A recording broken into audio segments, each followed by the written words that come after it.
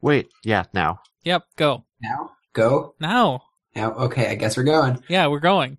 This is PodKit episode 2. It is. That's it. That's it. That's the whole All right, show. we're done. This is, Up, Mike. this is who we are. This is what we're doing. That's we're doing it, the show. This is the show, right? Thanks for listening, guys. That Okay. was it. Have a good one.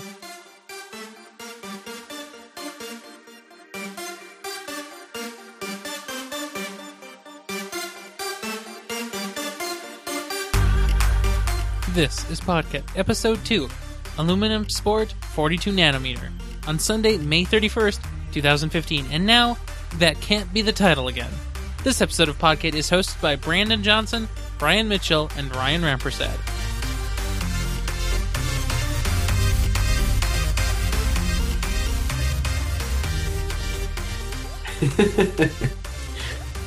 Any which way.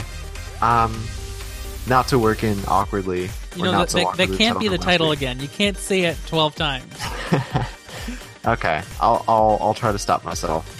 At least I'll try to bring it down to 11. Okay, that's fine then. Perfect.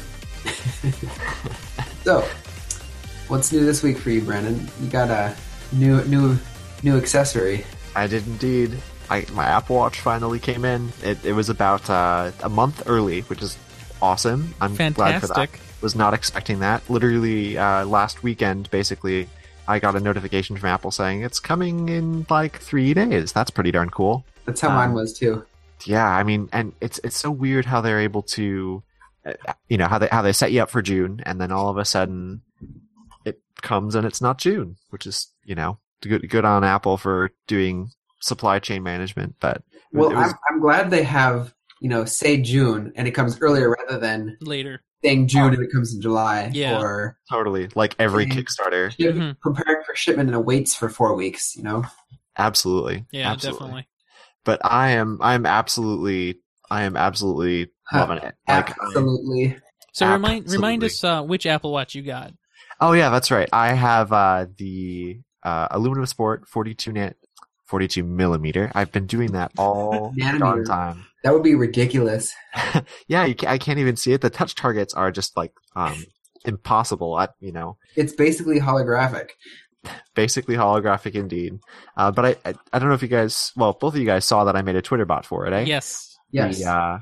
The Short-lived, Brandon's watch. but funny. For a Twitter while, bot. it tweeted really quickly in like a period of 20 minutes or something. Yeah, Man, I those was trucks move testing fast. stuff. Yeah. Oh yeah, look at that. It moved from like Canada to Kentucky to Minneapolis in like a matter of. What a funny route going to Canada, Ontario.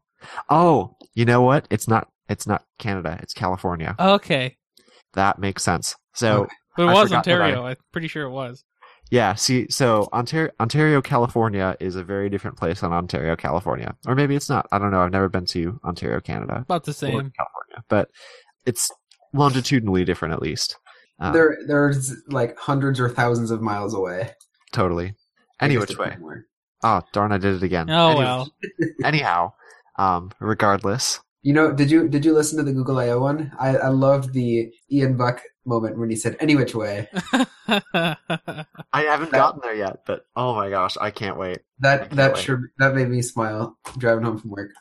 So among our shows, we pick up on each other's gimmick and we magnify it. Oh, totally. Yeah.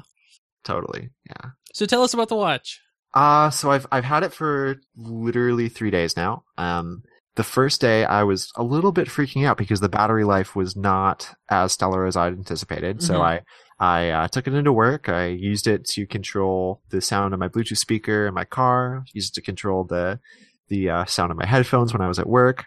Used it to track my bike ride as I was going from one office to another office and back to the other office and back again to the first office or the second office. Math. Anyhow, Oh, I did it again. I'm learning slowly but surely. Basically by noon we were at 40%, and I was like, That's oh tough. my gosh. I mean, I go to work pretty early. I was in at about 7, but I mean, that's like a normal work day for most people. yeah, it just made me feel like, I don't know, this might not work out so well. But then the next day it was just fine. Mhm. Essentially the same deal, same amount of use, same amount of time running the Bluetooth speaker and running the Bluetooth headphones and all that stuff. Right. Of course, the Bluetooth part that was connecting to the headphones of the speaker was coming from the watch, but as far as the controls, I probably interacted with it about the same amount.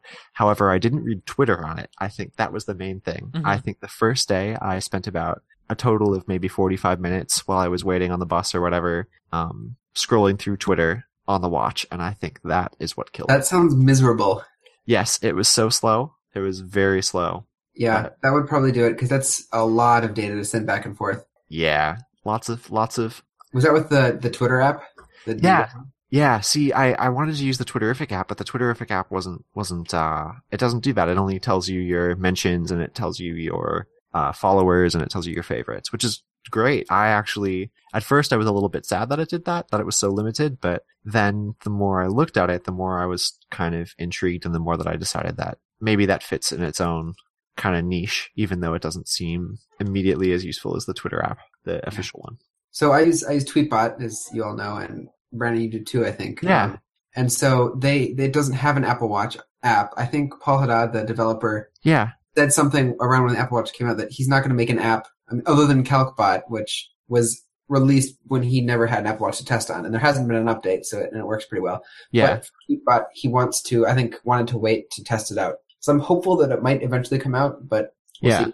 But the notifications on your iPhone and iPad and support the new iOS 8 things where you can respond to something from its notifications, so you can favorite or retweet. Yeah. And so that goes through to your Apple Watch. So I can still favorite or retweet something on my Apple Watch through Tweetbot, even though there's no Apple Watch app, which I think is really nice. Oh, absolutely. Yeah. Yeah. That's perfect. I like that a lot too. The trick is most of my rather unfortunate Twitter situation where I'm following like 10 times as many people as you should. As I should. Yeah. Yeah. Yeah.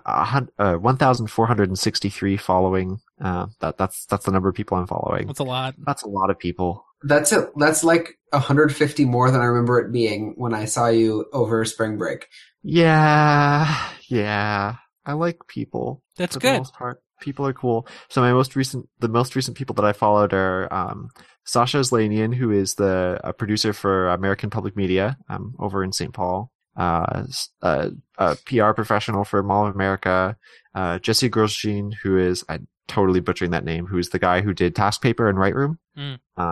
Dan Provost, he did a really great Inquisitive with Mike Hurley about one of my favorite Sufjan Stevens albums. Which I'm going to mute myself for just a moment, but you guys keep going. Roger that.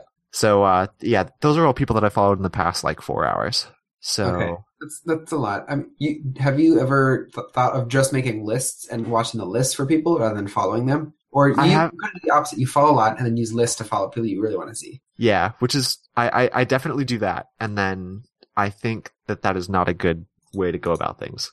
So I have lists for a couple different things, communicators, web developers, iOS people. And then I also maintain a list of people that I met, when I was at Signal last week or 2 weeks ago. Okay. And then I just have one that's called the Unmissables that has a bunch of people who Is that a private list? That is a private list. Because I'm not listed from what I can see. No, you should be in it. You're in it, right? Or I think your tech one is. That's probably it. Well, yeah, I see that, but I don't see. I think because it's a private list, I can't see that I'm in the list. Yeah. At least Tweetbot doesn't tell me I am. Maybe Twitter does, but I don't. Yeah. Yeah, I think you're right about that. Because you are definitely in it. Okay. I can confirm it right here.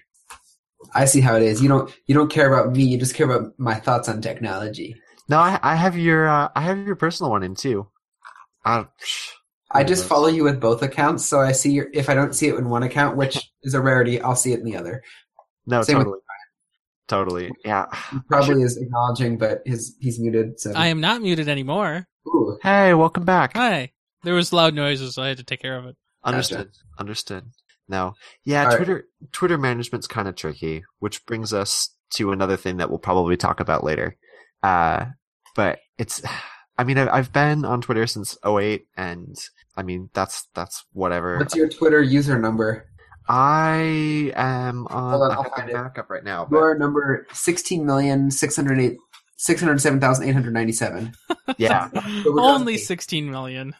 I'm only the 16 millionth. Yeah. That's pretty good though. You like that's pretty good. Yeah, I followed and was mutually followed by Barack Obama's presidential account back when he was doing that, or not his presidential account, but his candidate account back when he did that.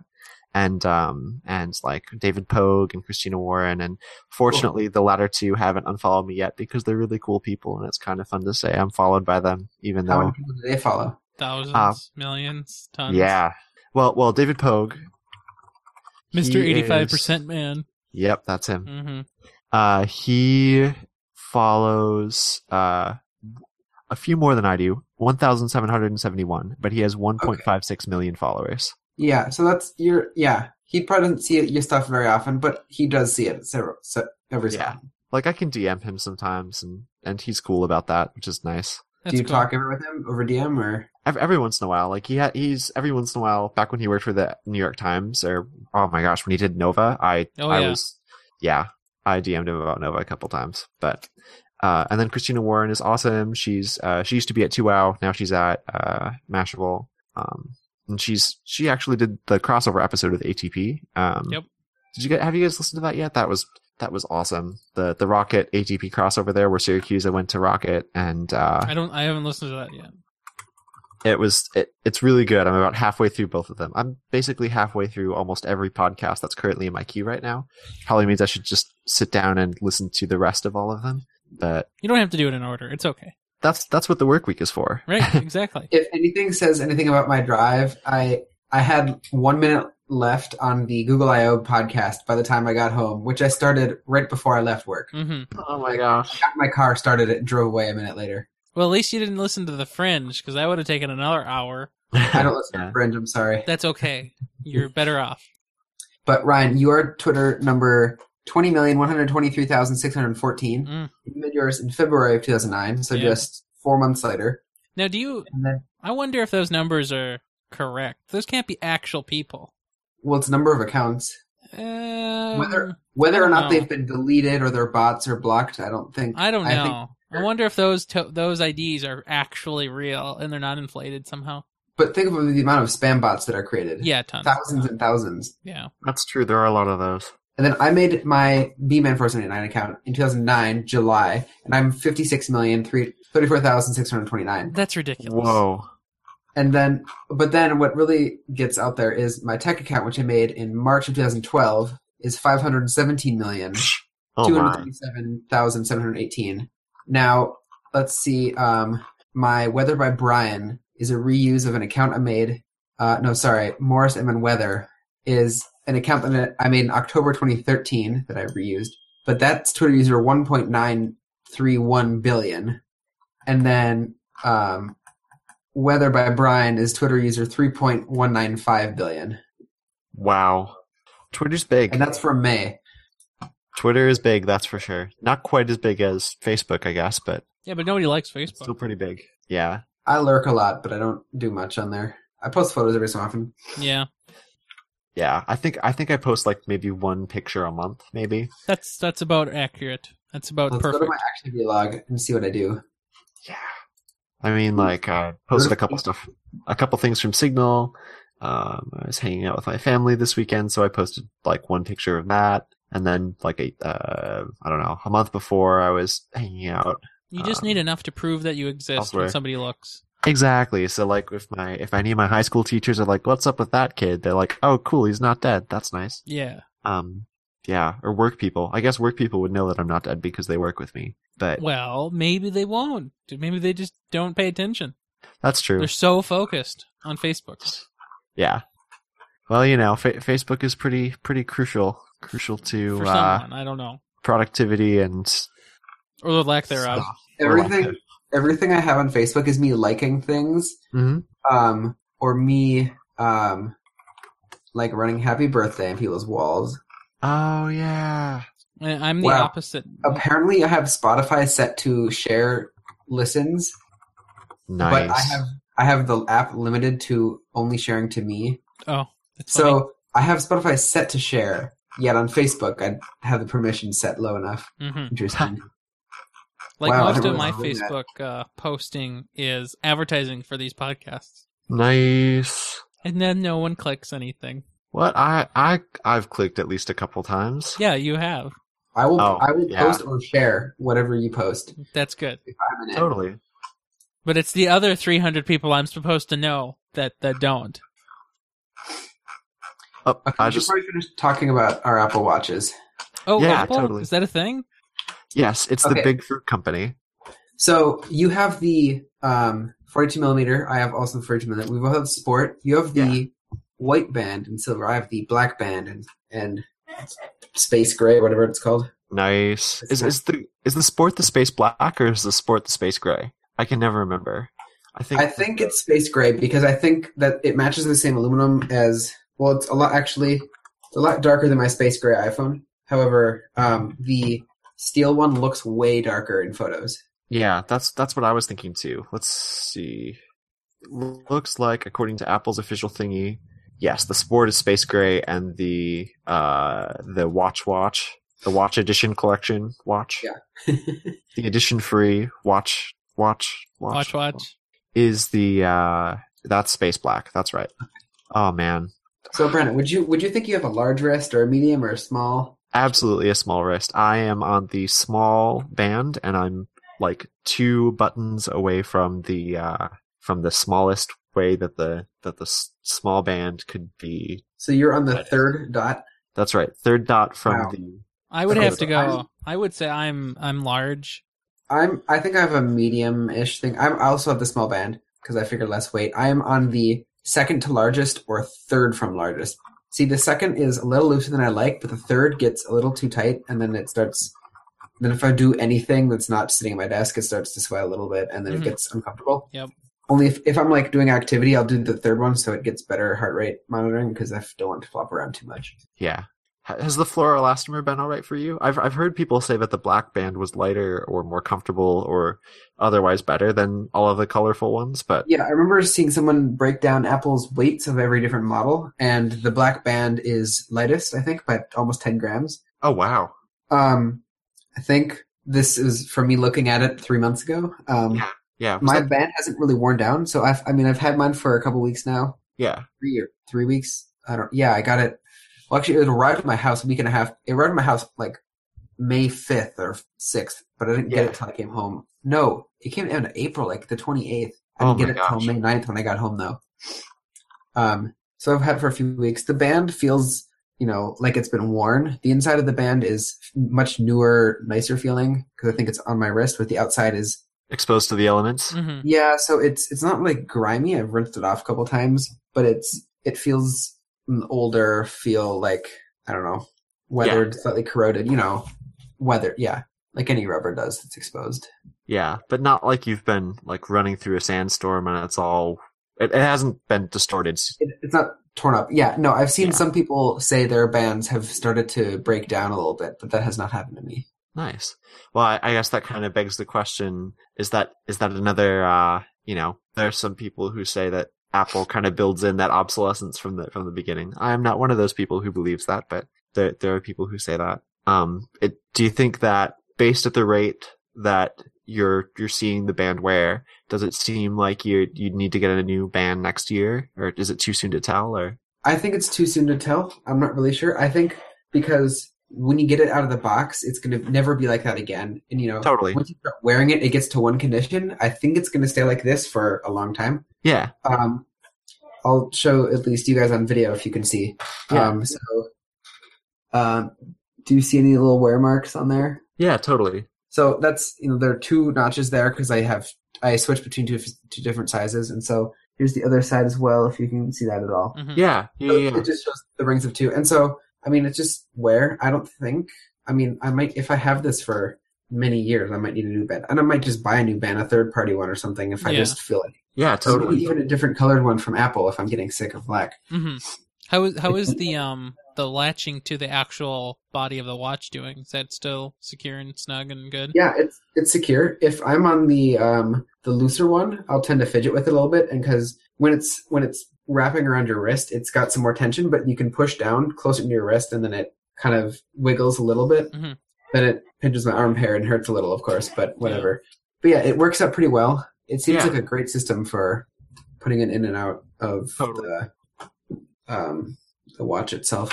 Yeah, it feels way better, I'd have to say, than the Shine, which is probably because the Shine is like 10% the price of an Apple Watch. Probably. Might have something to do with it. But the the sport bands are like it feels really high quality for what it kind of looks like on the page. And I know everyone and their second cousin has said that. But I was surprised at it, I was surprised at it, definitely. Even before I put it on my wrist, I was surprised at it. But the closure too seems really, really well thought out, even though it maybe didn't seem like that also in store. Mm-hmm. The fact that you can kind of tuck the tail end of the band underneath the rest of the watch instead of using like a little, what would you call it?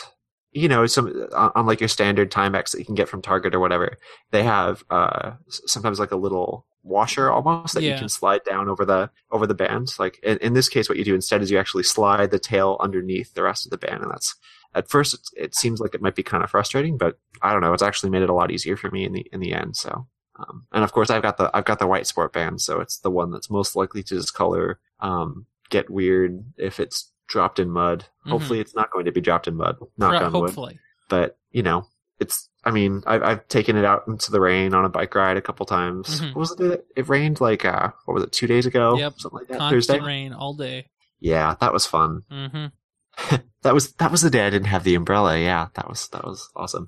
But it was fine through that, Yeah, I'm just really excited to see what, how it works. Like the thing for me that's been really awesome is dictation. Like I've used dictation on my phone, but it's way better on the watch, I'd have to say. It picks up everything. I was trying to talk to my Apple Watch for listening to the Nexus special on Thursday or Friday, and it's just started picking up words from the podcast. And I'm like, no, stop. Yeah, one of you should say the magic words to activate the voice assistant. And we'll see. Oh, it's not going to work for me because I'm wearing headphones. What are the magic words? Hey, Siri. Oh. Did it work for you, Brian? What's 3 + 2? The answer is 5, Wolfram Alpha. Very nice. Hey, Siri. Send a message to Brian saying, "Hi, Brian. I activated Siri for you." Is it working? No? Probably not. Hey, Siri. Hey, Siri. No? Ahoy, telephone. No? Nothing? Oh, well. We gave it a go. I just sent you a swipey thing on the screen that you can send messages. Swipey thing. Swipey thing, reception standing by. I'm sure Apple loves that their swipey thing is called that. Hey, I just got the swipey thing. I'm sending you scribbles and pokes. Nice. The fade away effect is really cool. I think. Oh, totally. Yeah, I like that too. Do you think Johnny got his hands on that? He must have. I don't know, because if he got his hands on it, it might have been like the whole screen would look like a piece of aluminum, and then when you swipe over it, it's like you're cutting into it. Yes. Oh my gosh. And it'd be like liquid metal, so when you cut into it and then you leave it for a little bit, it like forms back into just a sheet of aluminum. At Apple, design is our foremost priority. So, when we set out to build Apple Watch, we created a way for it to be even more personal. There you go. That's my Johnny Ive. Well, eventually we'll just get brand implanted by Apple. What? Aluminium. We'll replace our skull with aluminum. So let's talk about some peripherals. Yeah. What are you using right now, Brian? I know you mentioned you've got the Code keyboard, but it sounded like you got a new mouse recently too. I did. Yes, I bought the Code keyboard maybe a month and a half ago. I bought the Logitech MX Master last weekend. It arrived on Wednesday. Nice. I see it. It's got a lot of configurations on it. So it's got let's all hold up our mice here. I'm going to hold it up. There we go. I hope you're holding your mouse up too. I am too, but it's not getting us anywhere for some reason. Sorry, guys. That's fine. So yeah, it has, left and right click, a scroll wheel that can ratchet or be freeform. Nice. A side-scrolling wheel that is just free, a forward-backward button, and then underneath your thumb there is a gesture button kind of thing. And so you can also use the gesture button. You hold it down and push the mouse left, right, up, or down, and it can do something else. And all of this can be configured to be whatever, even just a keyboard command. So how many buttons in total do you have? hold on. And there's one more. There's a button that can by default sets it from ratcheting or to freeform for the main scroll. So there's 1, 2, 3, 4, 5, 6, 6 buttons. 7 if you count the main scroll wheel as a button as well, which it can be. Okay. Nice. So there's horizontal and vertical scrolling. And it comes with an app that you can configure anything to be whatever, and which I think is great. So I currently have the thumb gesture thing to be mission control, so I can quickly click to other windows and see if someone's hiding. Now in addition to that, it comes with Bluetooth, and it comes with a USB wireless adapter. It also comes with its own micro USB cable to charge it because it has its own built-in battery. Don't have to deal with AA's or AAA's anymore. That is nice. And it has a button at the bottom to connect between a first, second, or third choice computer. So it probably it spoofs its Bluetooth MAC address, I'd assume, to nice. 3 different computers. And so you can put it onto one, click your mouse, and it connects to that computer. You put it onto 2, and you have the other computer on, you click it, and it'll connect to that one. That is a really nice feature. Yeah, which I love because I have a desktop and a MacBook, and I go between them sometimes. And so I can just grab this mouse and go to a friend's house if I'm needing a mouse there. Not that it happens very often, but it makes you wonder. If need be, I can do it. Makes you wonder when they're going to do that with one of their keyboards, because clearly that's needed. Yeah. Yeah, absolutely. Is, the Code 128 key mechanical keyboard, the Cherry MX Brown version. Nice. Made by Wasted Keyboards or something like that. I don't remember. It's just from memory. Actually, yes, it's in the URL I have here. Yeah. WASD keyboards. Yeah, so it's like for the controls for like games, right? You use WASD to go forward, backward, left, right. Nice. So it's full mechanical. The brown meaning how much pressure you need to push before it triggers the key, and how far it goes down, and how much of a feel you have. So there's a threshold. Yeah. You feel it giving away, and so it's that whole threshold thing. I got the brown because it was the cheapest one, and a friend had it and said it was just fine. So have you used any other flavors? Nope. Okay. Brown works for me. My keyboard also is brown. It's a Logitech 700 or something. I don't know. It's mechanical, and it uses brown, and I really like the brown ones over the reds because it's much quieter. Yeah, that's what I've heard too. And the brown's supposed to be like easier to activate, right? Mm-hmm. It's supposed to. The point is that you're not supposed to have to use as much travel in order to get it. It's much less force. That's awesome. It's a heck of a lot more force than my old Apple keyboard, though, with the super flat keys. Of course. Which I'm still getting used to. I'm pretty used to it. But what is nice is there's like a Mac mode, and it comes with a tool to like take out any key. So I switch the command and option keys. Does so it come matches with those keys that you can replace? Does it come with the branded images or not? No, it doesn't. They're just blank keys with no holes in it for backlit. Well, I guess you could still scribble on your own glyph. True. I could even cut a hole in it, probably. That's a lot of work. Yeah. But what's interesting is there's the volume changing buttons that all Apple keyboards have. Yeah. So there's the insert button is play pause. The home button is stop, which doesn't work on OS X. Page up is volume up. Page down is volume down. The pause button or one right above page up is mute. Delete is back and end is forward. So you hold on the function key, which is between the right control and alt button. Yeah. And do any of those to play, pause, whatever. Now what I noticed is play pause works fine everywhere, including Spotify. However, the next and back buttons, while my Apple keyboard did work in Spotify, it does not work on this keyboard. So I don't know what they do. They might bind to a keyboard shortcut or something. Who knows? And there's also the F11 and F12 keys. Can be used with the function key to turn off or change the brightness of the backlight. Nice. And it runs on micro USB with the cable that comes with it. I like how generic it looks. So, it's just a rectangle. There's no extra writing on it. It's just plain. Yeah. Oh my gosh! You can design your own too, so that the different keycaps can have different colors and all that, and different. Not my particular model, but other keyboards that WASD keyboards makes, you can do. Oh, yeah, gotcha. Oh, so this isn't the Code keyboard. This is just the one that I'm looking at's different. But wow! I should look at others because maybe it would have been about the same investment to maybe get a different one or more features. I don't know. Well, you won't be able to support Jeff Atwood if you get a different one. Yeah. Yeah, I mean, I'm finding myself kind of just clicking around in the keyboard designer to see what it's like, but I'm finding myself changing everything to either tan, gray, or red keys, which is hilarious. You can get a flavor tester. You can get a 6-key Cherry MX tester, so you can feel how they feel. Oh my gosh. How much does that cost? It's only $15. That's actually really reasonable. Here, I'll put a link right below your link. There you go. Oh That's my actually gosh. really nice. Yeah, can you actually hook it up to anything, or is it just the bare switches? No, it's just the bare switches, but still, that's nice. It's Oh only my one gosh. switch, so you won't get to feel all your fingers touching it. But that gives you a pretty reasonable idea, especially when these things are $150. Yeah, that's awesome. Cool. Oh, I totally kind of am buying that right Only now. 4 people like this page, so I'm going to be the 5th. So, Brandon, if you're actually buying this, please bring it the next time I see you, because that would be super fun to try out. Yeah, totally. I don't know if I made a good decision or not. Hey, Anyone? Brandon, what did your watch do a minute ago? What am I? Oh, you got a ping? I got a ping that said it's time for me to stand. I am I not think going we to should stand. both stand right now. That for a social minute. network is gone. Ping is. Ping? Brandon, you want to go stand for a minute? Ping never dies. Okay, let's do this right now. Never, Okay, I'm ever. standing.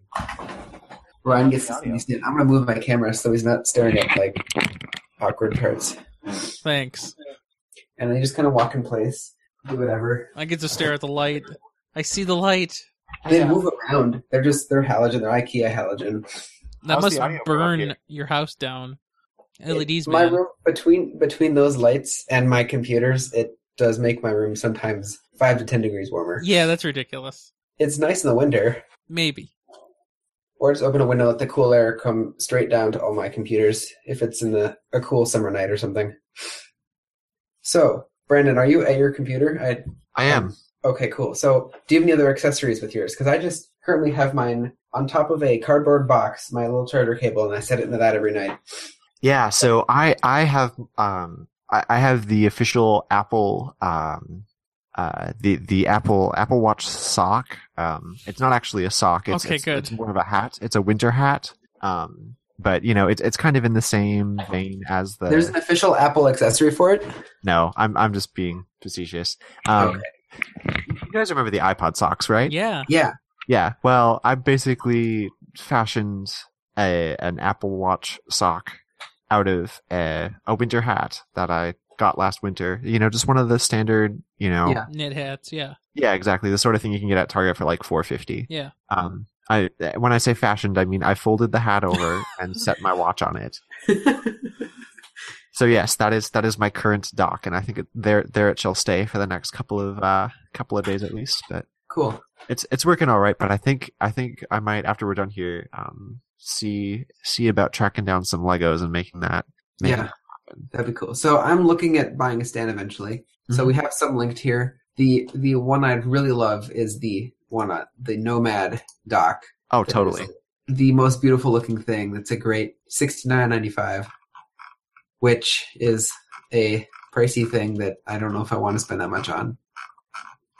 So, Yeah, that's the trick, right? Because there's so many nice things out there for Apple products, but then the more you think about it, the more you're just like, maybe I should just make it out of Legos.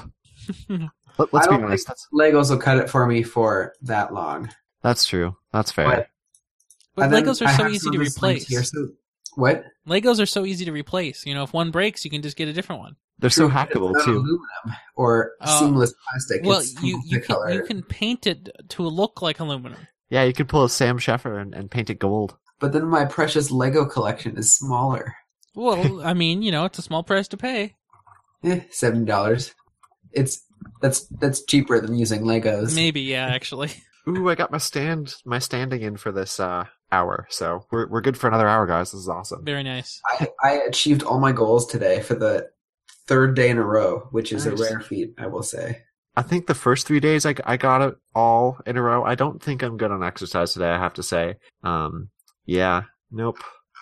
I think Nope. I can do it on weekends if I'm going out and doing things. Yeah. Yeah, It's really not too hard, especially with the speed I walk. If I walk anywhere that's longer than a minute, it counts as exercise. yeah, totally. So I don't know. I mean, I went to a mall today, so I should be totally fine on that. But alas, no. I guess I was sitting too much at the mall. how many steps do you have today? Let's see. I'm at 250 calories. I guess I don't know how to translate that into steps right now, but If you go to the activity app, you can Oh. scroll down. yeah, I'm at 6,000. Okay. 6,392-ish. Something like that. I'm at 480 calories because I biked a bit. Oh, nice. Yeah, you did. Sure enough. 58 steps. That's not a lot of steps. What? That's not a lot of steps. No, it's not. How does that work? Is that right? What? Are you alive? Yeah, and this is more of an active day for me. I don't get to walk. I don't walk very much. It's bad. But 58, like when I had my Fitbit, like you could do like 100 just going up and down the stairs twice. Yeah, That's true. That's true. The Fitbits can be a little bit generous. Yeah. And the watch is supposed to be even more generous. But... Well, I got 27 minutes of exercise in. I walked to lunch with a friend, and so we walked from I don't know, basically I don't know, this is the distance from St. Clair to Grand Avenue plus another block and a half. Yeah. And there and back, and that counted for like maybe 3,000 or 4,000 steps. And the rest had just been me around my house or at the grad party I was at. Oh, I see. I thought you said 56 and just assumed that was the whole number. Oh, I said 58. Okay. So I'm just no longer Brandon. Okay. That's fine. You're alive. It's okay. No need to worry. Yay. 56 steps while I had 27 minutes of exercise. That's why I was very concerned. I average a step a minute. Yeah. They're just large steps. I guess so. Yeah. Oh my gosh. Yeah. Don't be surprised if you see me flying over your head at 300 feet. Yeah, leaps. Did you all ever use those heart rate monitors? See, when I was in high school, we had something that was what do they call it? Online gym. Which whenever I say online gym, everyone's like, well, "What?" Yeah, we didn't like, have that. How do you do gym online? It was like a pilot program in my school, right? So what they did was they issued like a Garmin watch and a heart rate monitor, like one of the chest strap ones, to every student, and you would, based on like a baseline test that you do at the beginning of the semester, they would track. You would have a personalized exercise plan based on it, and it was actually pretty well. But I did it, and my partner Maddie did it, and we both had the same issue, and that was that the chest straps didn't really fit very well. So, and of course it's Garmin, so it's one size fits all, and it's elastic and whatever. But it was really funny because basically the readings we were getting were like 0. So we'd always joke like, well, I guess I'm dead because I don't have a pulse. I haven't had that trouble with the watch, but it's the same sort of deal with those steps like that. So, yeah, it's fun. It's fun. I'm curious how that watch and phone compete with each other for steps. Oh, totally. I don't know how they do. I mean, well, actually, let's see. My watch says 58.78 now, even though I haven't stood up. Apparently, I had 20 steps while sitting in my chair. Oh, weird. My phone said 6,100, but now it went down to 5,800. Oh gosh, yeah. I don't know what it's doing. They have to have some sort of deduplication going on there. I have no idea what it is, but it would be very interesting. The Apple Watch maybe overrides, or I think maybe it was caching yesterday or something. Yeah, that's possible. Definitely. Because I don't remember if I've opened the app. Let me see what I got yesterday. I can't really. Yeah, I think that was yesterday's count. Oh, okay. Although I thought it was in the app earlier today. I don't know. Whatever. Well, my Fitbit says that I'm dead, so I don't know what to tell you. It's good knowing you, Ryan. Yeah, I know. It happens. So some other stands I was looking at from Apple Watch were the, I guess the Griffin watch stand, which is not bad. It's $29.99. It looks pretty good. It looks like it's plastic, but it can also kind of hold your phone. Yeah. In more of a general way, just as it's a little ledge up against something else, so that can work. And then there's the Spigen S330, which is even cheaper at $19.99, which is aluminum, but it's not as seamless as the wire. Just kind of the inductive charger sits in a frame, but it just kind of hangs out a hole in the side of the arm. Mm-hmm. Nice. So it looks nice, and it looks I'd say $20 nice. Definitely. And then you could do a Lego one too with a minifigure holding it, but that $70 one just looks so nice. Yeah, but it's $70. Yeah, we'll see. But like, you could nearly get a band for one of those. I guess a sport band. You could definitely get a sport band. You could after almost... tax. You could buy a sport band and a half. You could buy an iPod Shuffle and a half. Ooh. You could put your watch on an iPod Shuffle to charge. On a stack of iPod Shuffles. They're like man. Legos.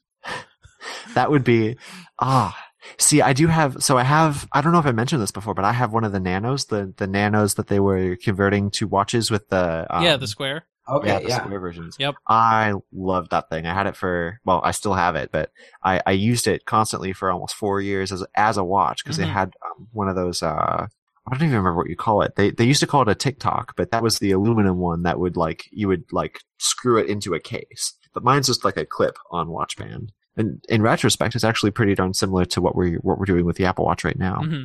But it's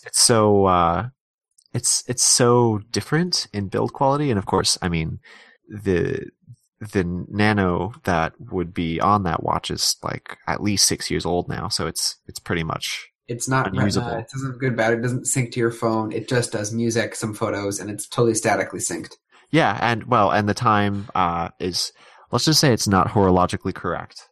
They definitely did not consult the horological experts that they did for the watch. There, every day actually it becomes about 6 hours off. Well, that is not okay. Really? Yeah. Wow. 6 hours is a lot. It's pretty substantial. Yeah. Huh. Right now, let me see. He's getting more steps in. That's good. It says it's 2 p.m. Yeah. Maybe not here, but somewhere. Good point. It's 2 p.m. 2 p.m. Central Standard Time. I think it's time for it to go. Well, it was down hours for the long ago, nap. so it's accurate at some point. I don't know about that. It's accurate at least twice a day. Sure, it is. Unless it keeps being behind. I think it might. Now, I think it's not a stuck watch. It's just wrong.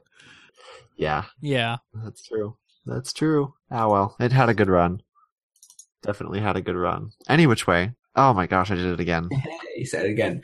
Gosh darn it. Can you, Ryan, can you make a filter to catch all my any which ways? I can't make a filter, but I could put a marker there and totally emphasize that you did it. Sounds good. Podcast we do with Brandon to just be a collection of any which ways. Okay, well, what we'll do is for every show we do, I'll collect at least one, and then if we ever stop doing the shows, I'll just make the last show full of them. Yes. Oh, perfect. Oh my gosh. It'll just be a compilation of any which way. Yeah. Wait. Did you say if we ever stop? Yeah, exactly. If we stop. If. Well, most of the 5x5 shows, they only stop when they get to episode 100 and then just poof out of existence.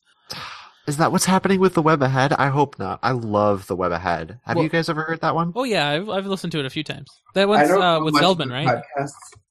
I saw Ian emailed us with some podcast stuff, but then accidentally deleted the email. Oh, well, I can help you with that. It deleted it. I don't know why it's not in my trash.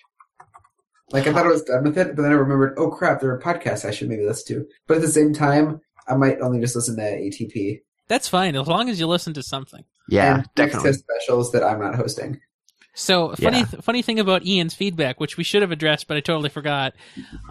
Hey Ian, it's feedback time. So there's somebody else on the network who typically will send in feedback when somebody does a show also on the network, and that is Andrew Bailey. And so most of the time when I get feedback, and I'm CC'd to everybody, so if there's somebody sending feedback to Ian and Ian Decker, I'll also see it, and I assume just therefore it's Andrew Bailey sending feedback in. And I read Ian's feedback for this show, and I didn't know it was Ian's feedback because I assumed it was Andrew Bailey's. Yeah. And then I get to the line, where he's talking about, Periscope just came out on Android. I think Ryan and I will be broadcasting our reactions to Google I/O, and I'm like, why would Andrew Bailey write it like that?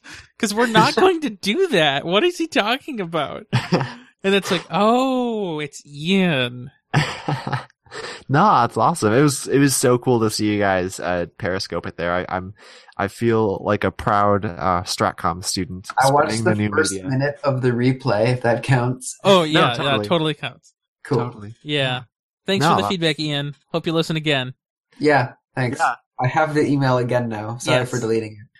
Oh, I don't know if I got the email. Did you just send it on, or? It should have already sent to you, but I'll send it again just in case. It was sent to B at.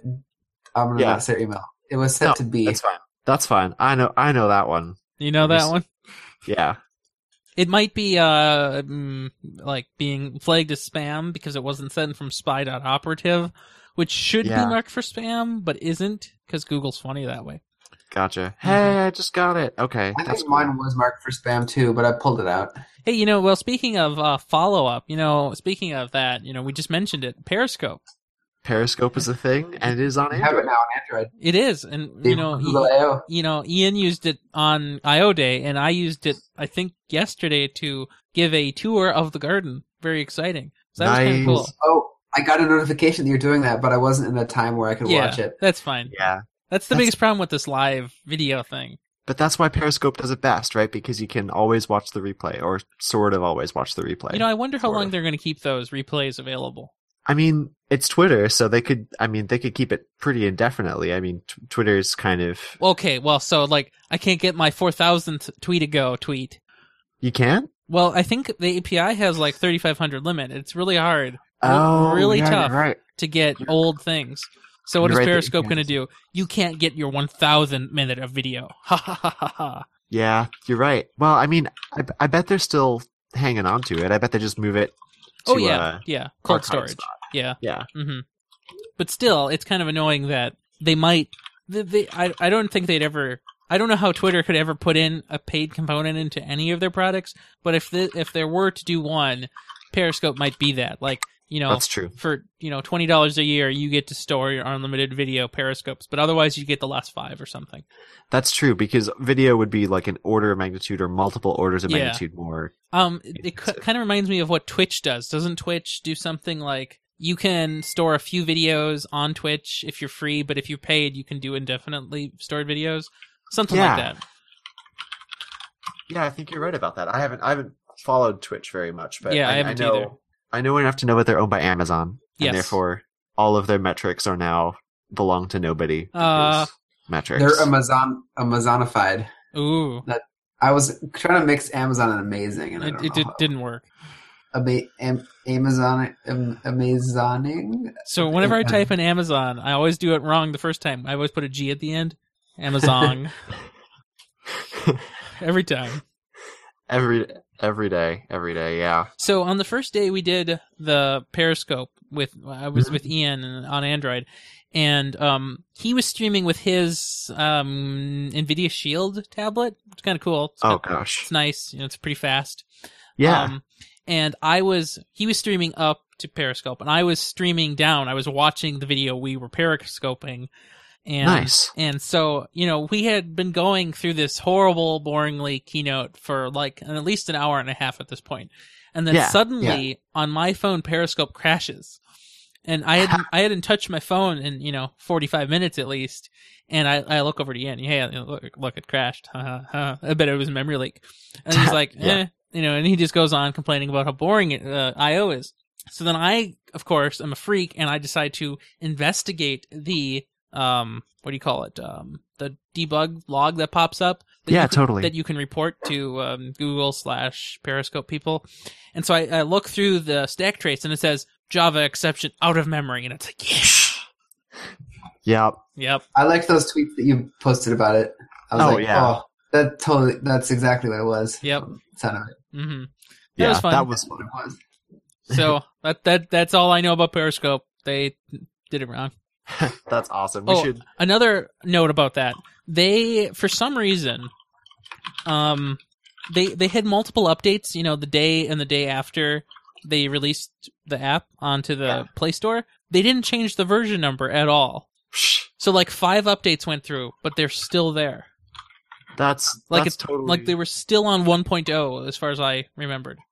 Kind of It's weird. like with Homebrew. Sometimes I'll see updates to like Python 3 or something, yet I run brew update and brew upgrade all and Python isn't updated. It's like it's just a supplemental thing for maybe just installing, so it doesn't need to be fully updated.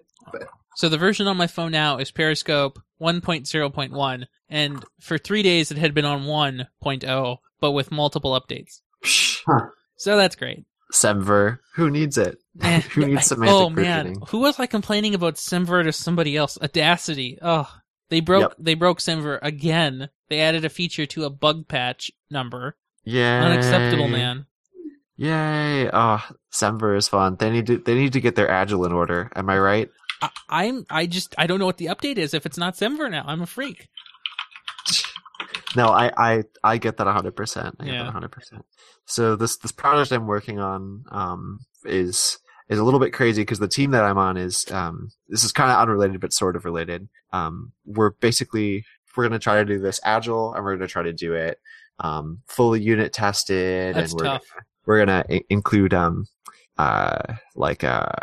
acceptance testing in it, so it's gonna be capybara ready and Yep. stuff. Mm-hmm. But sure enough, I am the developer for it. It's Yeah. all me. So Mhm. which is awesome because I'm like, heck yeah, I get to do all this fun testing stuff and then say I built something and tested it.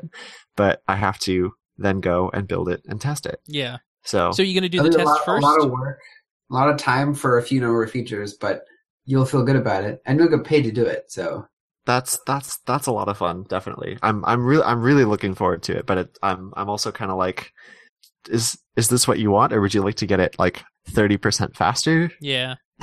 You know, I would love to do it either which way, and it's going to be fun. oh, there's either another which one. way. Mark it, Ryan. Oh, right. Are you going Oh to my gosh, no. are you going to be doing the test writing I think first, it's over which way, not any which way. Oh, But it still counts. I'll listen to it in post to make sure. We'll fix it in post. In fact, this conversation never happened in post, and he actually did say any which way in post. Because you're going to paste in any which way over the anyway that I said? Yeah. Oh, man. you should just take him say any which way and just like stack on so it says any which way. We'll see. So are you going to be doing the test writing first, or are you going to actually develop parts of the app first? Oh, you bet. I'm going to do TDD all the way. Okay. Test-driven development is... See, I don't know if I could ever get into that. I am you so- need like a really concrete like idea of what exactly you need. Oh, totally. Yeah. Yeah. I mean, it's nice because this is in a lot of ways an API consumer, which is Mhm. why my like dry run, the one that I'm doing for myself for fun, is also basically just an API consumer. Yeah. With some other kind of added stuff that I just want to learn how to do a little bit more solidly in Ruby. So, hmm but I think TDD can be a lot of fun. So test driven development, because it just kind of fits with the way that I want to program right now in this current instance. So when you go down that TDD route, how does Yeah. that work in terms of you writing code that can run soon? Do you get to ever run anything soon? Sort of. I would probably do it the way that I'm currently doing it now with my little kind of TDD tests. Yeah. Is when I say test there, I mean the times that I've kind of tried out TDD to see how it would work. Mhm. It's been mostly in Java, a little bit of Ruby, a little bit of Mocha, just because Mocha is a fun little JavaScript testing framework, and I figured I'd mess around with that a little bit because I haven't tested JavaScript apps in a long time. Mhm. But basically my workflow is write a test, just write that one test, Yep. and then fix it. Okay. So write the code until the test passes. That sounds good. I think that and then repeat it until I've written all the tests Yeah. and written the code, kind of alternating between writing test, writing code, writing Yep. test, writing code. So that sounds And- much better than what I would assume TDD would try to enforce. Write all the tests, Yeah. then write all the code. That would be a nightmare. So you just do a weird reverse waterfall. Yeah, exactly. That would be awful. Yeah, I did TDD for one lab. For part of one lab, we had to make we made our own custom object that we extended for another class. Yeah. And so we wrote a bunch of tests. We spent like 45 minutes writing all these tests for this thing that we knew we need, and then we just wrote it, and it was great because we were like, oh, cool, test pass. Oh, test pass. And then we're like, oh, this failed. Oh, our logic is wrong. Maybe it's going to rewrote tests. So it worked out pretty well. Yeah. Totally. Like that's how my last two CSI labs for this last class, which is algorithms and data structures, is the one I just finished. Mhm. But like the last two projects for it was I basically did sort of pseudo TDD, and it felt awesome. It feels really good to be like, well, once I know I've passed this test, which covers all of these cases, I can be confident that anything that I do will fit, Mhm. will work within these parameters. Like that just feels kind of awesome when you can go about it that way. So yeah, TDD is Definitely. fun. Well, it'll be good to see how that turns out. Yeah, I will definitely keep you guys posted. Sounds good. All right.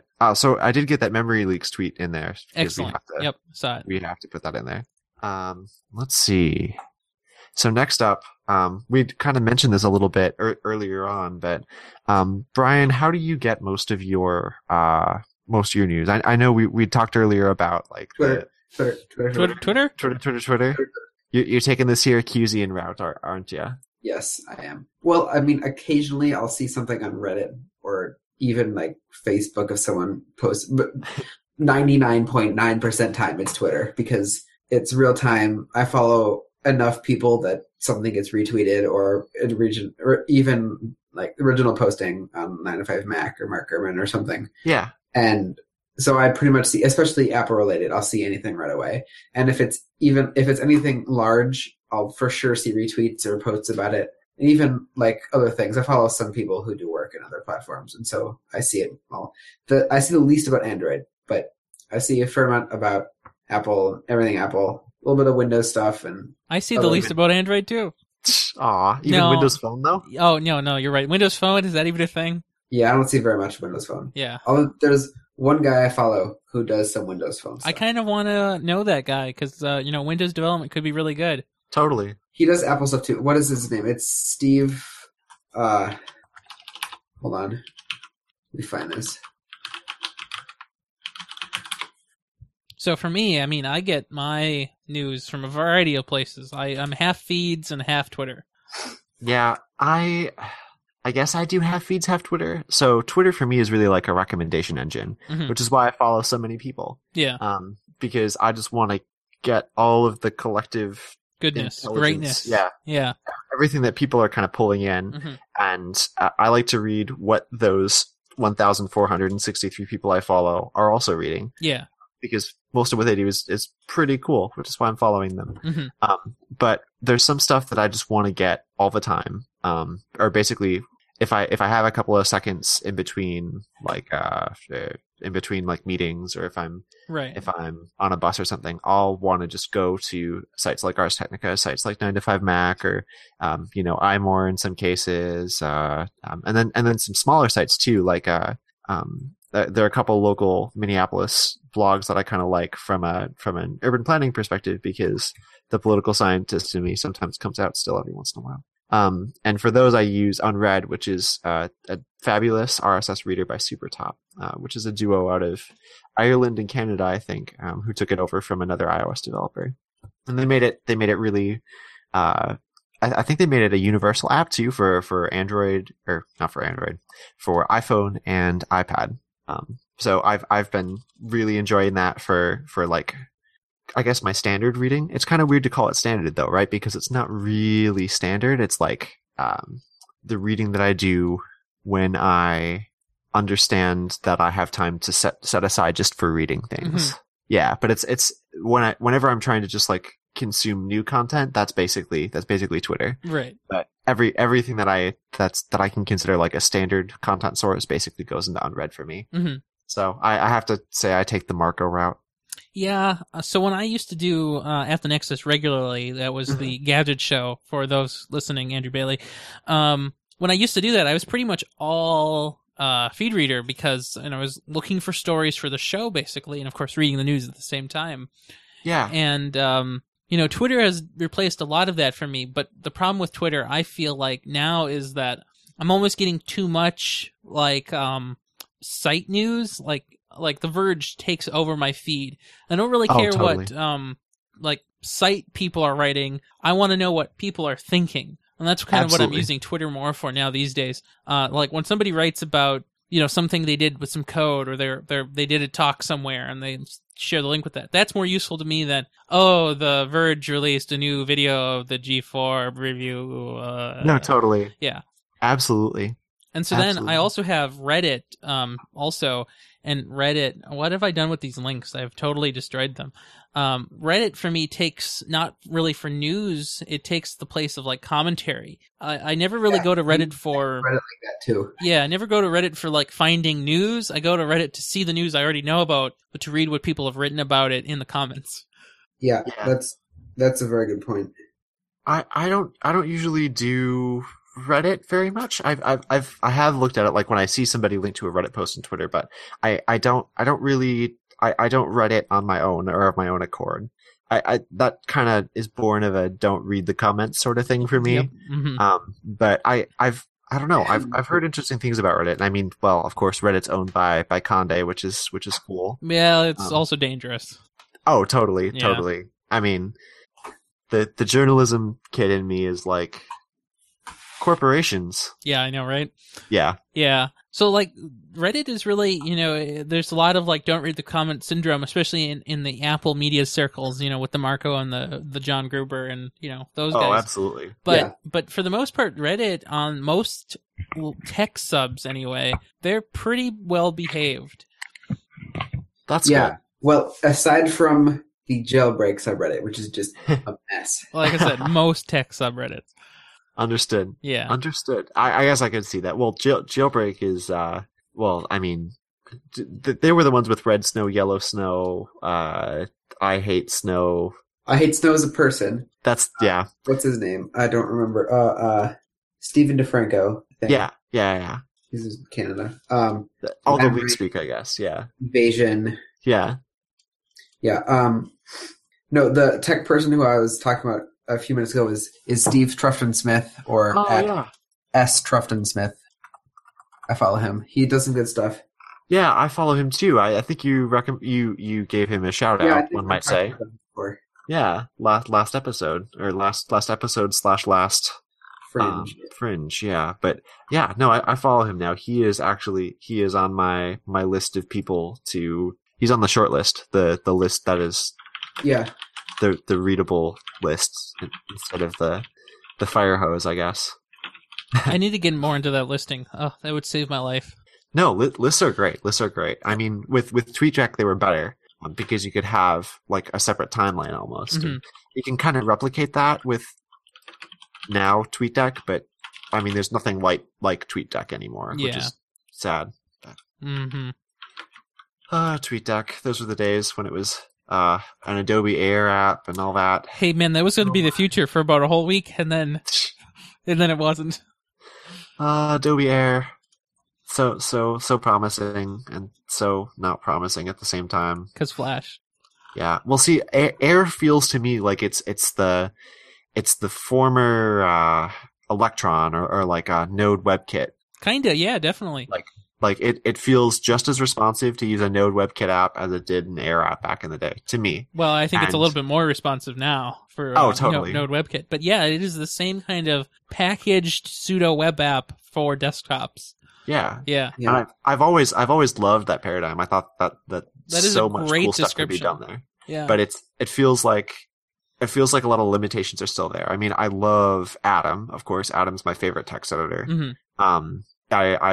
I'm working on a post right now where I write about all of the different versions of Vim or all of the different VI implementations I'm using. Vim. Because I have Vim, NeoVim, VimR, Spacemacs, which is basically Emacs with the Vim evil mode activated. So Emacs with Vim key bindings and among other nice little Vim things. So you mean logical? Yes, definitely logical. Exactly. I don't know how to use Emacs because I don't know any of the keyboard because they're things. crazy. There are some things that like stick with Spacemacs that just drive me absolutely batty that are still in Emacs mode, and I can't even. The one thing you need to know about Emacs is how to quit. Yes, CX, or something like that, or CX. It's like Control and then CX, I think, or maybe it is CCX. Yeah, I don't. You just do enough key swipes and you'll get out. Just mash the keyboard enough times, and eventually you'll cause a kernel panic. Exactly. And then you'll be free. Terminal. Yeah. Or open a new terminal and kill all Emacs. Yeah, that's for sure. I've done that before. Yeah, it's definitely. I had a professor who office next to RMS, and at one point, not currently, of course, because RMS is not at the U of M. Good. But and he was like, yep, he definitely liked his office and was working on Emacs a lot. So it's kind of funny because this professor also used Emacs, and I was like, what are you doing, buddy? And he was like, oh no, I used to work next to RMS. So just because you work next to him doesn't mean you have to do what he does. I know, right? But no, this professor was a very cool professor. Yeah. Even though he uses a text editor that is not my favorite. Yeah. Yeah. But I guess kind of alongside text editors there, we have our favorite package managers, or in Ryan's case. Not favorite? Yeah. Yeah.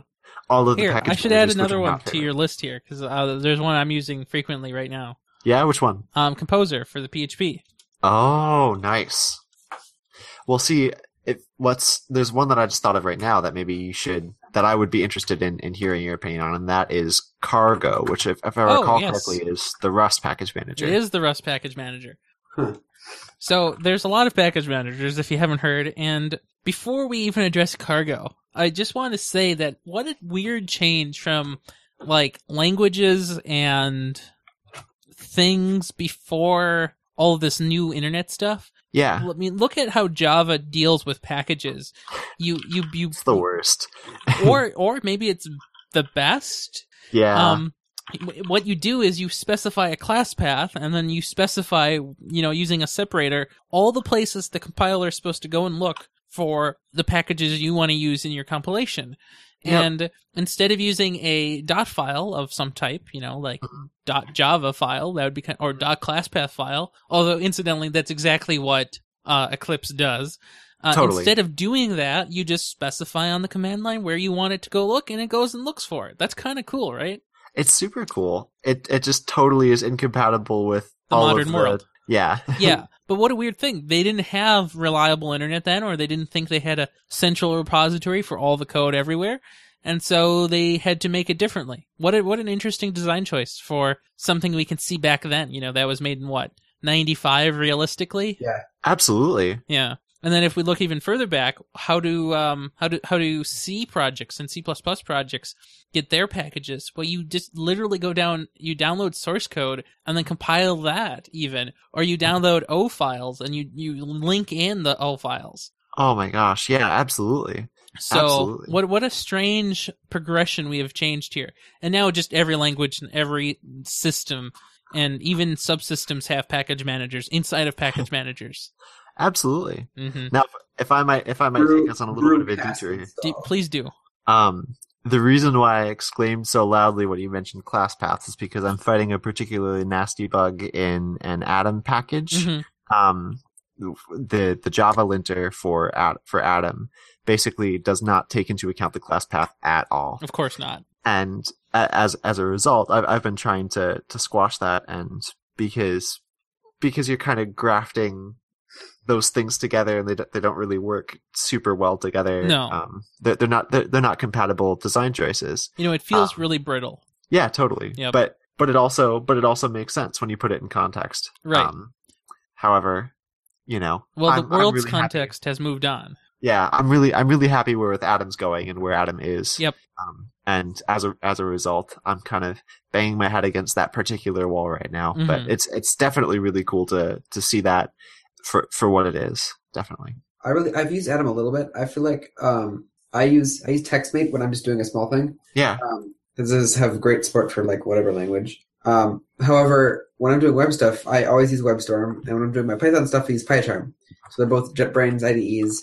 So I haven't used, I've used Vim when I was doing system admin stuff in the CSAT labs at Morris. But I never have really used all these text editors that everyone seems to use. I haven't even really used Sublime, and so I feel like I just go the IDE route straight there, which is probably not the best way to do it, but... No, I mean, it makes a lot of sense. And what I've always seen editors is doing is allowing you to build your own IDE, around whatever you do. Mm-hmm. And that's why I like Atom, because I've got all my linters in Atom. I've built custom extensions that let me do weird, text expander things. So, basically if you hit a certain keystroke for me, in Atom, it'll wrap everything that's selected in a pre-code. So like a code indent block. Kind of like you would with GitHub flavored Markdown if you just do the triple hash or the triple hash mark, right? Yeah. That it's very, very similar in function, but I was doing a lot of documentation work at work a while back, and I just needed to find a way to do that really quickly, and it was really easy for me to just script in a quick key binding that ran a JavaScript function that just did that for me. And that's one of the things that I love about Atom, is that you can make it your own like that. And for me, JavaScript is basically, the best. I can think in JavaScript. Yeah, me too. So, but what about if you're using an IDE that does it, and then you make a gulp or grunt task that does it as well? Not everything's web. True. Yeah. I mean, well, it's the same thing too, because when I tried to get into Spacemacs, right? Spacemacs is the Emacs version that basically implements VI over Emacs.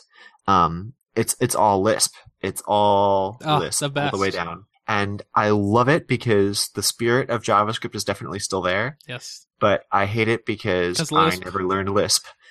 So I look at it and I'm like, these are an awful lot of parentheses, and it looks vaguely kind of like Objective-C in the way that messages are passed. Kinda. But it's totally different. Yeah, it looks like gibberish in a lot of ways when I actually try to do any real development in it, other than like basically substituting a different theme name in or activating a configuration layer. Like, I can do that stuff, but that's about it. All of my Scheme looks exactly like the rest of all my code. Like, I can write Scheme just like I write JavaScript. There's no difference. That's awesome. Yeah. I've never worked with that at all. Oh, it's wonderful. You'll love it. Yeah, I really, one of my like arbitrary goals for this summer is to learn Lisp more legitimately, some sort of Lisp implementation. I'm trying to decide between Scheme and Common Lisp. There's a book. I don't know. I think they're, whatever's fine. I mean, the MIT one, which is probably Scheme, it's fine. It'll tell you everything you need to know. Once you learn one, the other one's just syntactic differences, basically. Okay. Yeah. Okay. That's good to know. I think I'll probably keep on keeping on with Common Lisp then, because I have a book that I really like Learn Common Lisp in Fixed Num Days or something like that. I'll see if I can find it for the notes. But any which way. Then another one, mark it. Yep. Oh, good lord. So Cargo Man. Yeah. So why is it called Cargo when the website's called Crates? Isn't that weird? I don't know. That's what happens when you let people who build package managers run things, eh? Yeah, and everybody uses these new domain names for their package managers, .io. Oh, yeah. Yeah. They should have made a .man so they could do like .manager, like Bower.man, Does someone, is .js a thing? It will be. I think Google owns it. Of course they do. So that'll be closed then. That's going to explode as soon as anyone can buy it. I don't know. Oh my gosh. Shouldn't exist. So Cargo is cool, and the one thing I have to mention that it's unique for is that it doesn't use JSON or some weird like plaintext thing. It uses TOML. Oh my gosh. And I don't really know too much TOML. I mean, it's kind of like an INI file as far as I can tell from the syntax that I've used. Yeah. And, like INIs have like headers for sections, and then that's about it. Everything under the section's just a data pair. It's very simple and very nice. That's all that there is to it.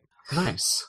Yeah, but otherwise Cargo is just, regular package manager. You specify the things and you download them. Sounds like that does what you need. Yeah.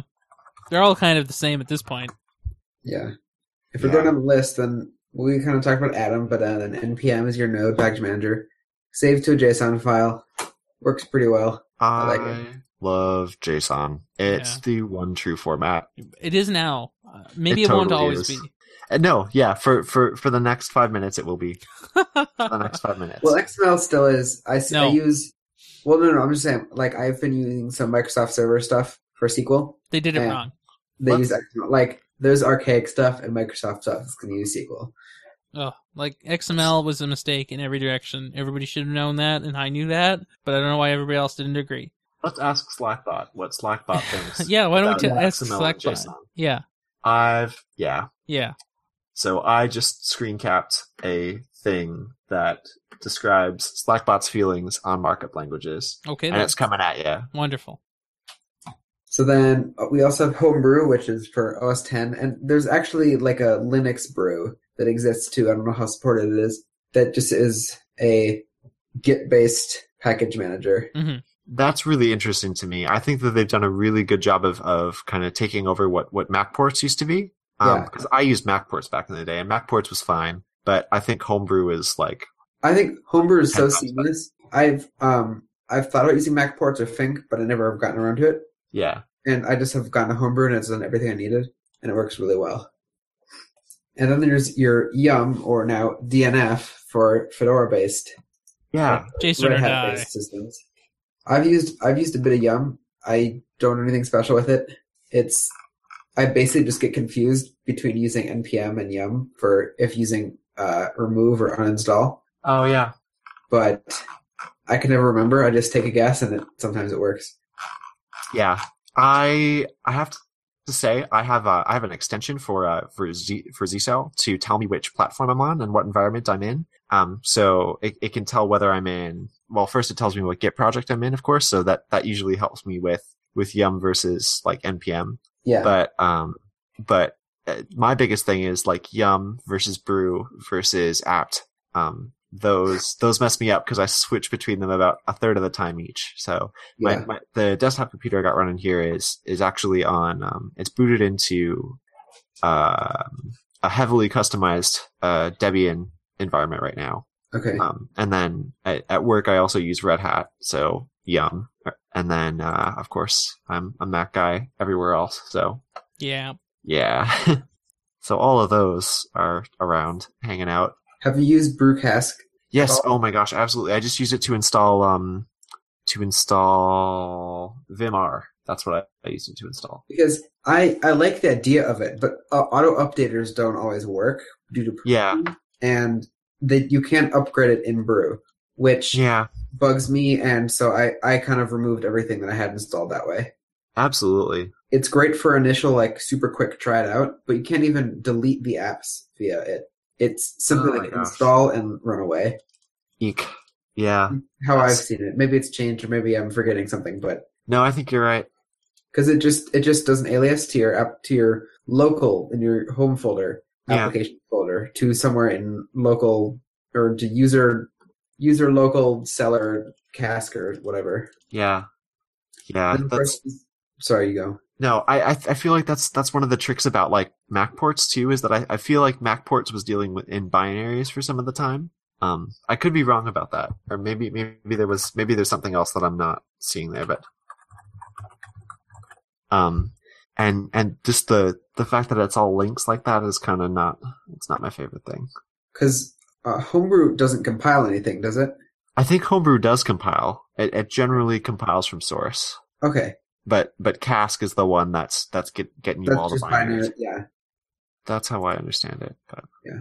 And then for other package managers, there's Bower, front-end one that Ryan doesn't like. I don't get it.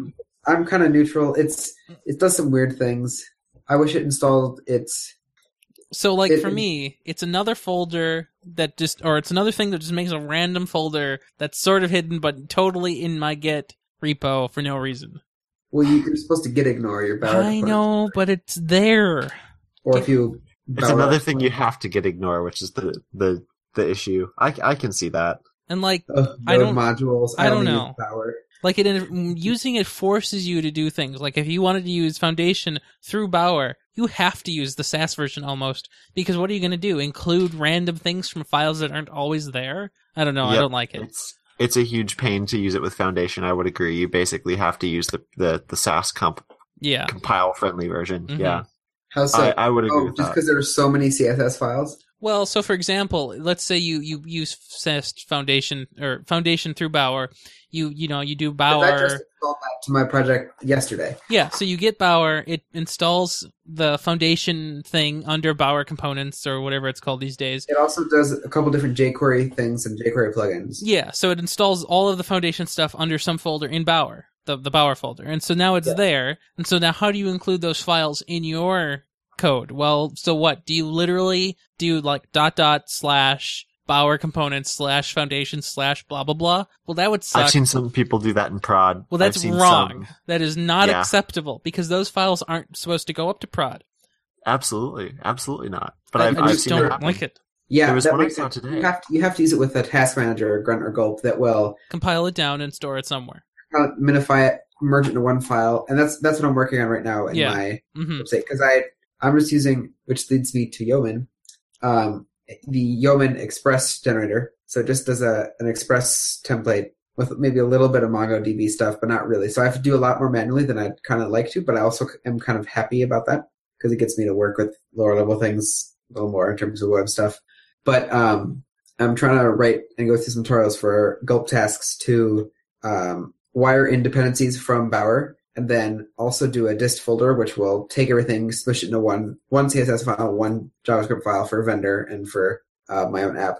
And then it serves two files for CSS and JavaScript. And so that keeps it a lot lighter, minifies it in a uniform way. But then, when you're in development, you still link to the Bower component stuff. Yeah, that's smart. But writing it all my own is going to take a lot of time to do. I'm not even close to being done. Yeah. I keep getting distracted, and then I only work on weekends, and it's like one afternoon a weekend, so it's going to take a while. Yeah. That's fine. That's not a problem. But you'll get there. Exactly. And it'll be really interesting to see what you do, definitely. But the thing is, I'm not going to start working on my website until I have that done, because then I know it won't be done, and then then I want to deploy it, and I won't have it done yet, and then I'll just never do it, and then it's not going to work out well. Right. All right. So I think that just about ties it up for package managers here. I think so. Package managers and markup languages and I don't know, Lisp. Everything. We're definitely done talking about Lisp. That's for sure. Well, I don't know. Those parentheses might not agree. Oh, that's right. Yeah. I don't think these are valid Lisp though. I think I might have to remove one space. Well, no, because you can do whatever you want in this inside. Because the X is totally an infix operator, right? Oh yes, you're right. It is an infix operator. Right. And the dot, of course, is a left associative operator. Yep, that's what it would seem so, wouldn't it? Yeah. What these operators do, I have no idea. Yeah, it doesn't matter. So, WWDC predictions. Yes, they exist. Mark Gurman had a couple of really interesting posts come out a couple of days ago. Maybe it was last weekend. Last weekend, essentially. Yeah. Yeah. These were some of the first things I put in the show notes. That sounds like they're going to try to do a kind of a Snow Leopard-ish release. So that is to say, not add the 150 features, but add try to bring up the quality of the app or of the OSs, which is to say to kind of focus on making sure that things aren't breaking, which would be cool. And we already kind of saw that with the way that they removed where they replaced Discovery-D by MDNS Responder, which is the old networking stack, or we believe it represents a move towards the old networking stack. It's probably got some modifications because Discovery-D was there to do airdrop, and so they probably just spliced that in MDNS Responder. But yeah. I'm a little bit sad about that because I feel like I liked Discovery-D better. I don't know why. Like, how could that possibly be a thing? Because it made connecting to Wi-Fi pretty darn horrible. In general terms. The name is catchy. Yeah, I think I like that. I prefer. Well, I'm a Stratcom student. I like marketing generally, so I prefer the Discovery-D brand. I think it's more. It's definitely more brand ready. I agree. Because there's so much branding for our internal systems services. Well, if it's one more way that Apple can be the most consistent company in the universe, and therefore the most interesting company in the universe for a marketing person. Yeah. Who also does development to work for. Man, that's so good. No, totally. Hey, all you Apple recruiters out there, hit me up. Yeah. All you Apple recruiters that are listening to this, yeah, definitely. I don't know if they like people who know that they listen to podcasts. I don't know if they like podcast people. Yeah, I don't know. Yeah. Well, some of them listen to ATP, right? So there's a chance. You're right. That one guy. The one guy who said that the watch will exist. Our podcast is linked on ATP. Someday. We'll see about that. We'll see. I don't know. I don't have any friends. I'm gonna have to turn hyper caching on, so I'm gonna get a lot of hits here. Yeah, you're gonna get fireballed. My VPS can handle it. Yeah, you bet. So let's talk about some of these things. Yeah, the Gurman piece, the first one, mentions something called rootless, which I totally do not understand. Why do we want it? Why do we want it? Okay, so what rootless appears to be is what they're calling a large kernel-level feature to prevent the users of the computer from having access to files on the system that are important to the actual operating system. Yeah. Now, Sounds why like would we want that? Immediately, if I want sudo access. Exactly. Yeah. People use their Macs for development, and most of the time, you need pretty deep access on your computer. Well, I think, you'll have a developer mode or something. Windows 10 has something kind of comparable to it in terms of developer mode I've seen. Mm-hmm. I don't know if it goes to this extreme, but I think for your common user, you don't need root. No, you don't. Need administrator access to install, but that, it might, I hope they're not pushing more towards only Mac App Store. But is there No, a lot totally. of malware on the system on either iOS or OS 10 that this really needs to be a thing? I I would would have have to to much, but I think OS 10 has its fair. There's a lot of adware stuff I see that installs extensions into other applications. So you download something and all of a sudden it's in Firefox and Chrome and Safari. And I've had friends come to this and I have to install Adwarematic to remove it all. I don't which- know. absolutely. I feel like those things that shouldn't be something that totally just because you're in fear of these things doesn't mean you should take away the freedom altogether. I would have to echo what Brian's saying though, in that I've spent probably about maybe 5 hours over the course of 2 years. I know 5 whole hours over the course of 2 years in technical support, where I was going through manually to delete MacKeeper, or there's another one that It's I don't gotten a lot remember. more popular over the last several years. Yeah, it's definitely gotten a lot more popular. I've probably dealt with maybe 10 or 15 people who had to do it, such that I started writing down all of the like I have a document of all of the places that I look for it. Hmm. If I ever run into it, even though I'm not really in that game any longer. Like, I don't have any friends with Macs, and I use Windows, so like I'm used to it already. No, absolutely. Now, when it comes to Windows virus, I'll be like, Wipe. why? Wipe. Yeah. It's time for you to reinstall Wipe or think it. about getting a new computer. Wipe it. Yeah. Wipe it with fire. Oh, got a virus. Better get a new computer. Yeah, that's pretty much what I tell everyone. No, absolutely. All this And it's junk not. by Hackintosh, you know, It's the new totally one. not as if I just put the virus on there or anything either. So I don't think this is mentioned in the Gurman piece, or definitely not the first one, but there is talk / confirmation from Jeff Williams, who's a VP at Apple, or no, he's the COO, isn't he? The Chief Operating Officer. Mm-hmm. Yeah. That there's going to be a native WatchKit SDK, or a native Watch Yep, SDK. that's what he said at Recode. So Ooh. we're gonna have to go but with I it. mean, they also said that that Vox Media was going to buy Recode at Code, so So it's true. it's true. It's all true. Everything that they say there is true. And just because it's true doesn't mean it's not unfortunate. Yeah, Yeah. That's for a Yeah. different show. that is for a different show. But any which I way. think a native SDK is going to Oh be. crap! I did it again. You did Sorry. it again. I think a native SDK is going to be really nice for apps. I think it'll allow it to be a lot faster for loading, so you're not streaming everything over. So what will that do to the battery performance? Because so streaming the data stuff over, that took a lot of battery. But on the other hand, doing all that stuff on the device. Views and everything might too. I think regardless, as Watch OS evolves, it's going to get worse and worse battery performance or power performance. Yeah, definitely. Hmm. So in that token, Which do you think? I'm okay with. I mean, I've had my watch on since 11, and it's at 74%. Oh, that's Yeah. that's fine. I've had my watch on since 8 a.m. this morning, and it's at 53%. So I'm okay with that Yeah, too. that's what my average. Mine's really never below 45% by the time I go to bed. I haven't had my watch on since April. Hmm. So on that note, do you think the next Apple Watch, if there is another one, do you think that will be When, not if. Well, sure. So do you think that'll have more battery potential, or do you think they're just going to focus on getting it to be fast? The S2, the mythical, inevitable next chip that they use to run the Apple Watch is Yeah. going to have to be more power efficient, and it's going to have to be smaller. Mhm. I can't imagine any other. They're not going to make the case different. The only thing that's going to come is from improved battery technology, which doesn't really happen. Right. So maybe tweaking the wattage a little bit. Hmm. Yeah, I bet the S2 is going to be way more efficient, power efficient. That's the only thing I can the see. chip architecture needs to be much more efficient. Yeah, I wouldn't be surprised if they eventually add a coprocessor that sits and idles while this display is off, or something that uses Mhm. super low power. Hmm. Makes a lot of sense. Any Oh, other but it's major limited things to- in the predictions and things?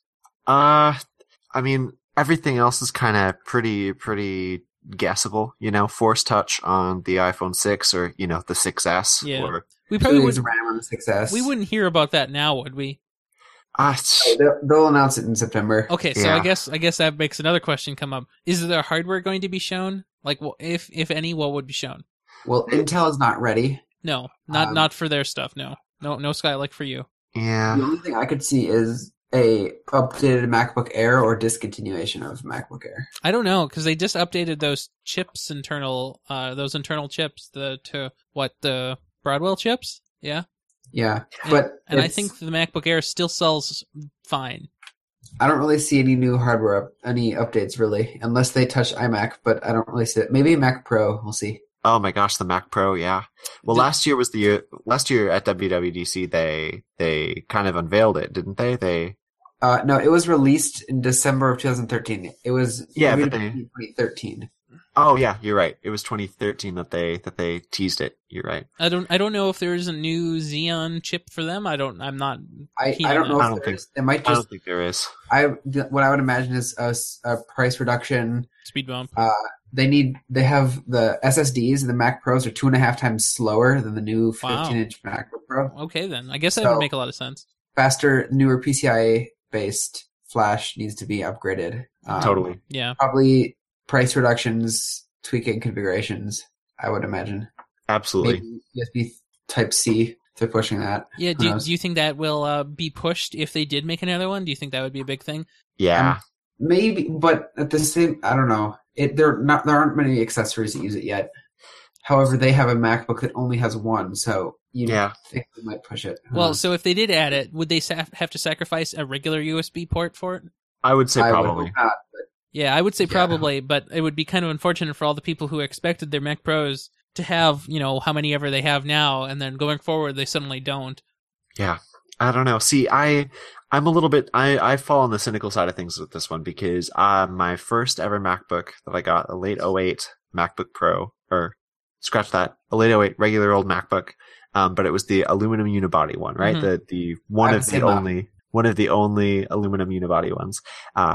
I used to be pretty into to video when I bought this Mac. I made some videos for school. I kind of did some kind of video post-production stuff for like band concerts and things, concert band stuff.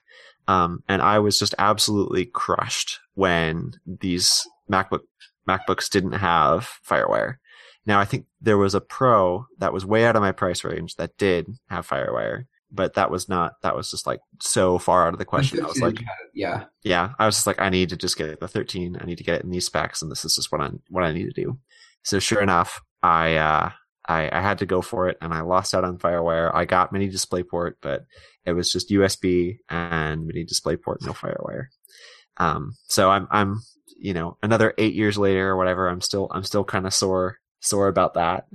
And I think that Apple will move forward gleefully into the future, even though they maybe will eventually have to take a couple steps back when everyone cries about losing their USB ports. Definitely. I was a little bummed when they discontinued FireWire, because I was going to get a FireWire 800 external hard drive so I could be faster than USB 2. Oh, totally. But that didn't happen, so I had a USB 2 hard drive.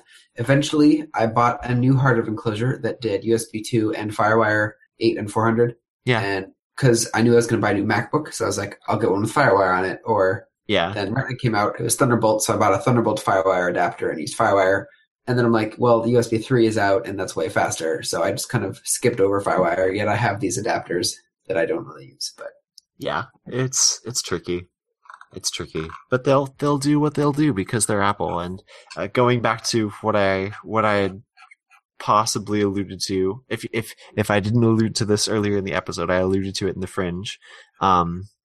Yes, it looks like I did allude to it in the Fringe. So you'll just have to listen to the Fringe in order to find out about this. The whole Fringe. The whole Fringe, all of it. It was pretty close to the end. But what the heck? We'll duplicate it into the show notes for this right here. This seems like a good thing to tie things up onto. Sounds good. Marco Arment, of course, of Instapaper, Tumblr fame, and ATP fame, posted about the kind of the personalities of Google and Apple, and I love this. I've been going back to it in the 2 days since it's been posted because it's just so well encapsulates how these two companies work, and he says that Apple is, quote, always arrogant, controlling, and inflexible, and sometimes stingy. While Google is always creepy, entitled, and overreaching, and sometimes oblivious. And that's it. That's the thing right there. When Apple has the chance to do something that makes things better for one of their criteria, they will take that action, and people will be sad about it for a little while, but eventually they'll get to a point where everyone can see that either they're right, and you can't tell, but I'm doing air quotes with that. They're right, because their combination of things gets eventually better. But Google has the kind of a contrasting situation, because they will start by seeming like they might be more, at least in my estimation, like they're more customer oriented, but then you can kind of see how maybe they're moving less towards that and closer to their mission of data mining everything. If you believe in conspiracy theories or reality, depending on who you talk to. Yeah. If you follow conspiracy theorists or normal people, it depends. I mean, yeah, I saw that on Twitter, and I kind of quick read through it. I don't know where I was, probably on lunch break or something. Yeah. It was like on Friday, wasn't it? It was on Friday, it looks like, yep. Mm-hmm. Yeah. That's how so I saw it pretty quickly. But yeah, that was a good summary there. Yeah, it's so interesting, because I am split pretty equally to both of these. I mean, heck, we're using a Google Hangout right now. Exactly. And I use all Gmail stuff, Google Apps. I use it and I love it. It works really well. But almost all my hardware is Apple hardware. And so, like, I feel, it's great to notice the difference between the two types, but their business models are also totally different too. Absolutely. Apple can be arrogant, controlling, and inflexible because they're making those things in their hardware, and Google has a harder time, because how do you convince somebody to not use AOL anymore? You actually have to make software, which is ridiculous. And who knows how Gmail actually works, but it must be insane. You have to make Gmail work and work across all these platforms in order to get anybody to not use AOL. Absolutely. Like, what a mission. Absolutely. Well, they've done it, and it works well. But on the same token, like 15 years ago, instead of Google, it was Microsoft doing the same creepy, entitled, and overreachingness that for sure was the definition of Microsoft at the time, if not embrace, extend, extinguish at the time. Oh, no, absolutely. Absolutely. And it begs the question too, you can find that in a lot of companies. I mean, you can find it in Oracle. Yeah. Hi, Larry Ellison. And, how was the weather on your island? Yeah. Or on your multi-million-dollar catamaran. Yep. That you race once a year and gets knocked over all the time. I love watching that, by the way. I know. Oh my gosh. That thing is the best. What is it? Yeah. Oh my gosh, this is going in the show notes. Larry, just Google Larry Ellison catamaran. You will not regret it. Oh yeah, this article is. Business Insider has an article that says Larry Ellison has completely screwed up the America's Cup. So the America's Cup is a sailing competition, I guess, is how I describe it. I remember seeing this. They tipped over recently, didn't they? It is the best. I love it. It is so entertaining. Basically, these huge, intricate boats staffed by teams of 20 people race around a lake or a river or an ocean or something. I don't know, bodies of water, some water thing. They're sailing over it. And, basically Larry Ellison owns one of them. But apparently, as of 2013, Ellison has spent so much money on it that nobody can beat him. It's ridiculous. Sounds just like him though. It is such a Larry Ellison thing, and I mean, I wonder. Yeah, it was really satisfying at Signal, the conference I was at last 2 weeks ago that I mentioned in the last podcast. The CEO of Twilio, the company that was throwing the conference, was making some awesome Larry Ellison jokes. I'll see if I can find some to go in the show notes here. I might not be able to, but any Larry Ellison joke or Larry Ellison reference is always really funny to me, because from the Business Insider 2013 article, it says each team, with the exception of New Zealand, there are only 4 this year, is backed by an individual billionaire and has spent between $65 and $100 million so far. That is beautifully disgusting. I cannot think of that is beautifully disgusting. Well, when one billionaire comes in and buys out a team that has so much money to do any tiny tweak, no one can compete. So other billionaires have to come in. Yeah, absolutely.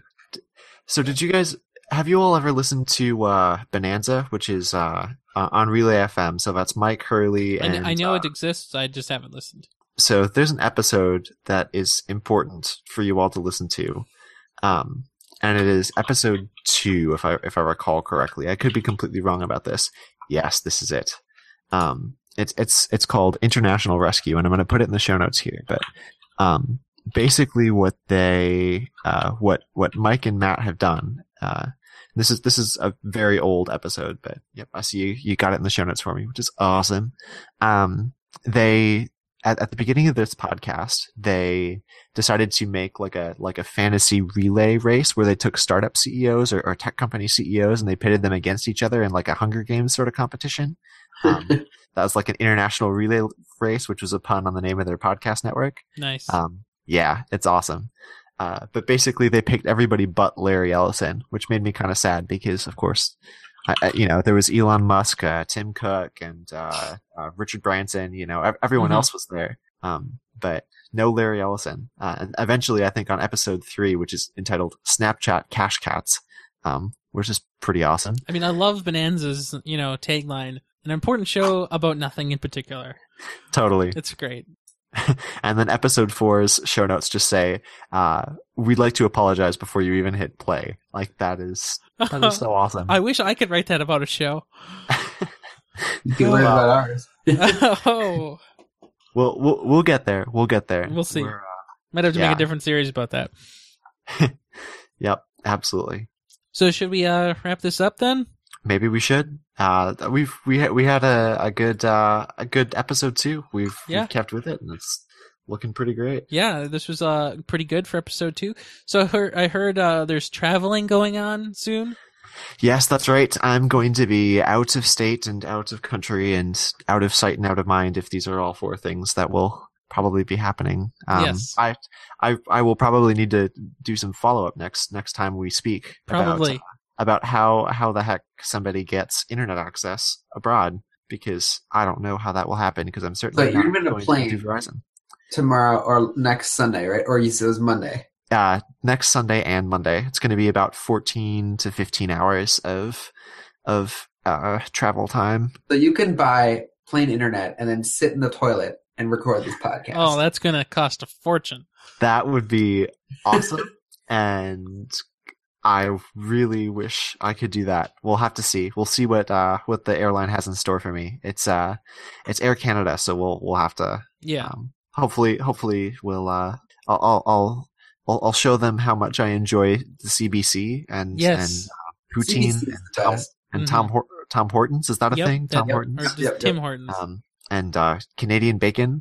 And maybe they will have pity on me. And, yes.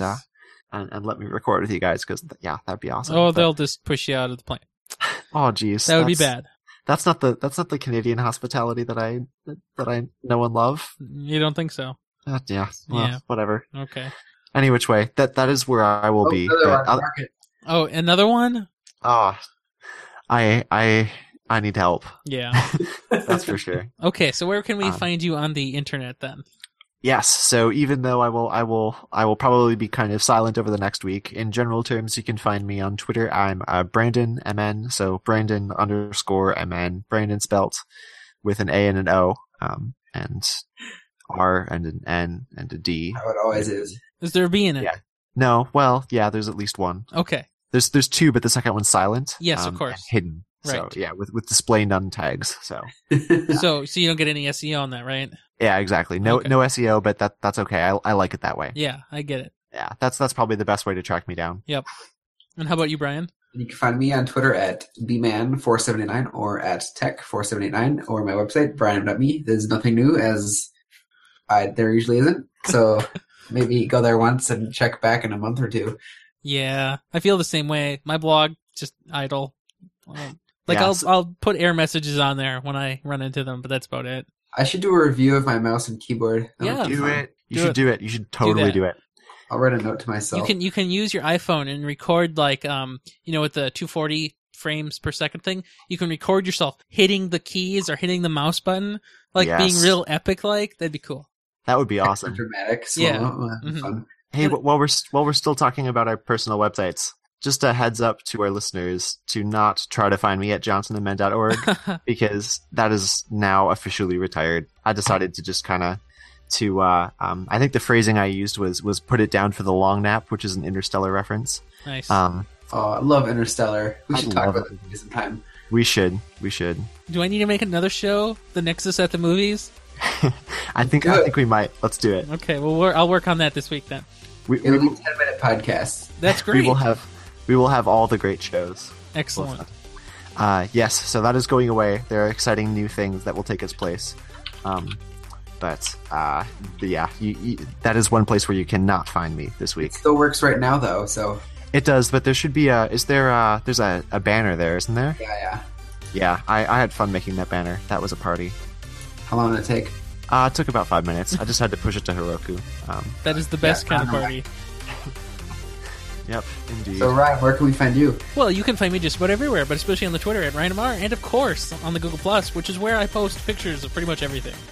You got that down. Yeah, so well. I know. That's awesome. Okay, well, it's been a lot of fun. I hope you enjoy listening to this whole thing, and of course The Fringe, and have a good one. Bye, everybody.